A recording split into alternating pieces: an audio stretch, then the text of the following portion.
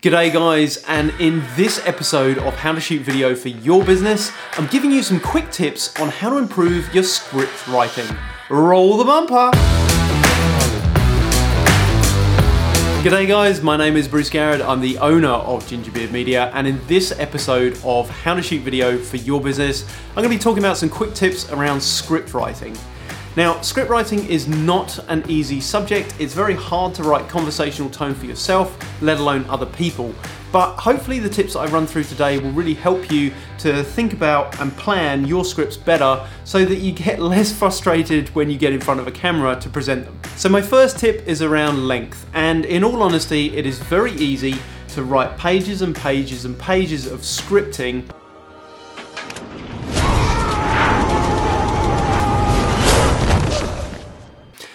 But if you're the person who then has to stand in front of camera and present it, you want to murder whoever has written that script. So firstly, make sure that you are writing a script or a plan and that you're writing it in advance of shooting. Once you've written it, put it to one side for a while. Once you've done that, pick it up with a fresh set of eyes and go through it and cut it. Cut it down as much as you can and simplify it. If you need a guide, then we work on around 120 words equaling 1 minute of video. So that will give you a bit of a guide as to how much paper you've got and how much video you're going to end up with. My second tip would be around complexity, and this is both in what you're saying and how you're saying it. So when you do that fresh eyes review, think about as much simplification as possible. The other piece around complexity is product numbers. Product XY24/7 might be the best thing that is ever out on the market, but the problem is when you come to present, that product number is going to tongue twist and get in the way.